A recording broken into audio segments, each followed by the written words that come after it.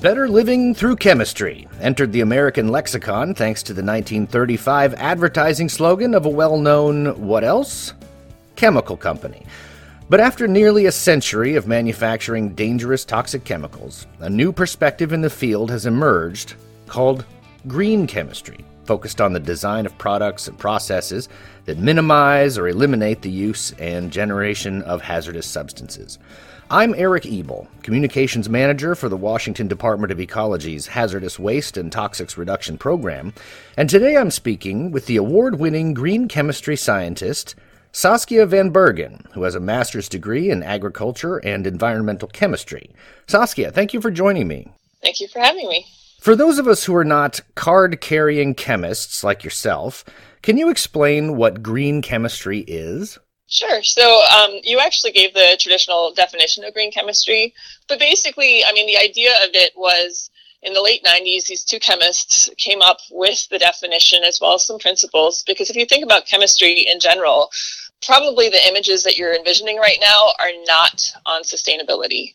And what they did is they came up with that definition as well as some principles of green chemistry, which basically break down into three main themes: eliminating, reducing hazard, minimizing material waste and energy use, as well as using renewable feedstocks. So the idea is that one can design safer, more sustainable chemicals. So they really, in the end, the principles address the hazard as well as the materials used in the chemical synthesis. I wish I could say I understood all of that. So how long has the green chemistry philosophy been part of the mainstream scientific community?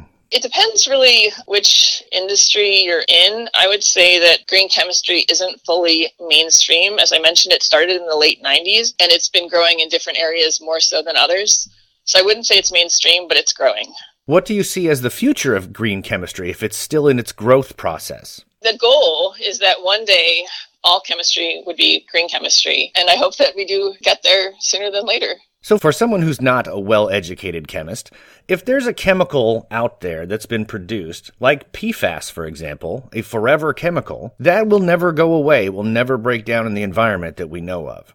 What green chemistry does is try to find chemicals that do the same thing, but that do break down in the environment. They do have an end of life. Is that right? The theme that I kind of mentioned on green chemistry, eliminating, reducing hazard, is throughout the whole life cycle of the chemical. So it's the starting materials, the solvents that are used when you make that chemical, as well as the end of life of that specific molecule that you have designed. You want to make sure that you designed it to degrade. Let's talk about the work that you do specifically. What kinds of activities do you undertake to promote green chemistry in Washington? There's a number of different places that are really useful to work in. Educators, chemistry high school teachers, for example, as well as in higher ed, working with chemistry departments, supporting teachers with either materials or news articles that could be helpful for them to incorporate into their curriculum. But also, actually, if you think about it, if you really want to engage a diverse group of students in STEM, you really want to start at an earlier age. And what's nice about this is it also aligns with the next generation science standards, which are standards that are currently used in our K-12 system.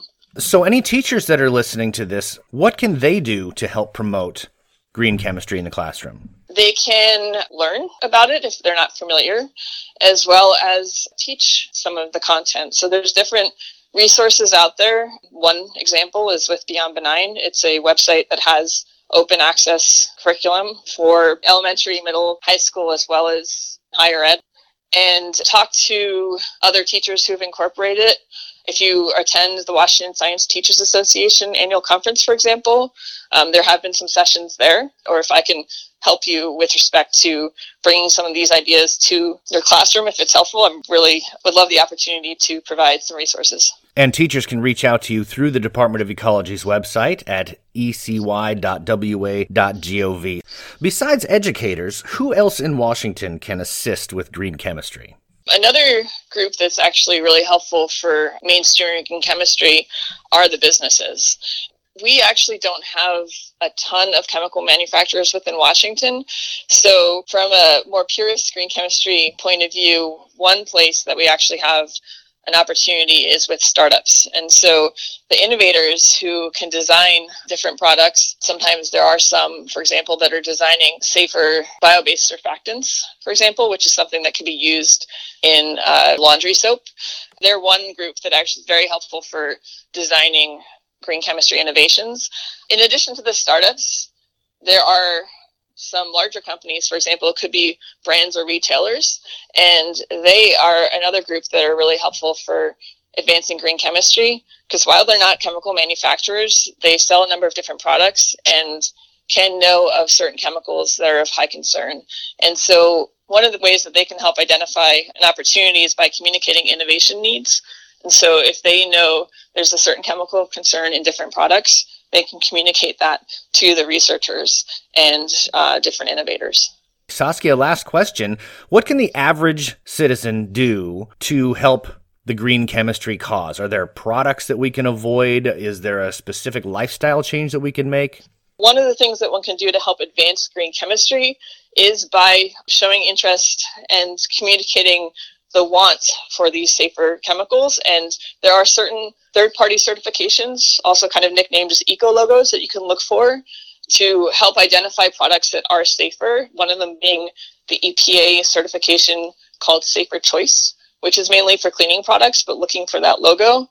Also, when you are going to a store and looking for certain products, sometimes asking about what ingredients there are, because knowing what's in the product and just asking for transparency is helpful for advancing green chemistry, because from the chemist's perspective, if you know what's in the products, you can identify a certain function, and if it's a problematic function, that's where a green chemist could design a more sustainable alternative to that specific chemical. Saskia van Bergen speaking about her work in green chemistry on behalf of Washington's Department of Ecology. Saskia, thank you so much for your time today. Thank you for having me.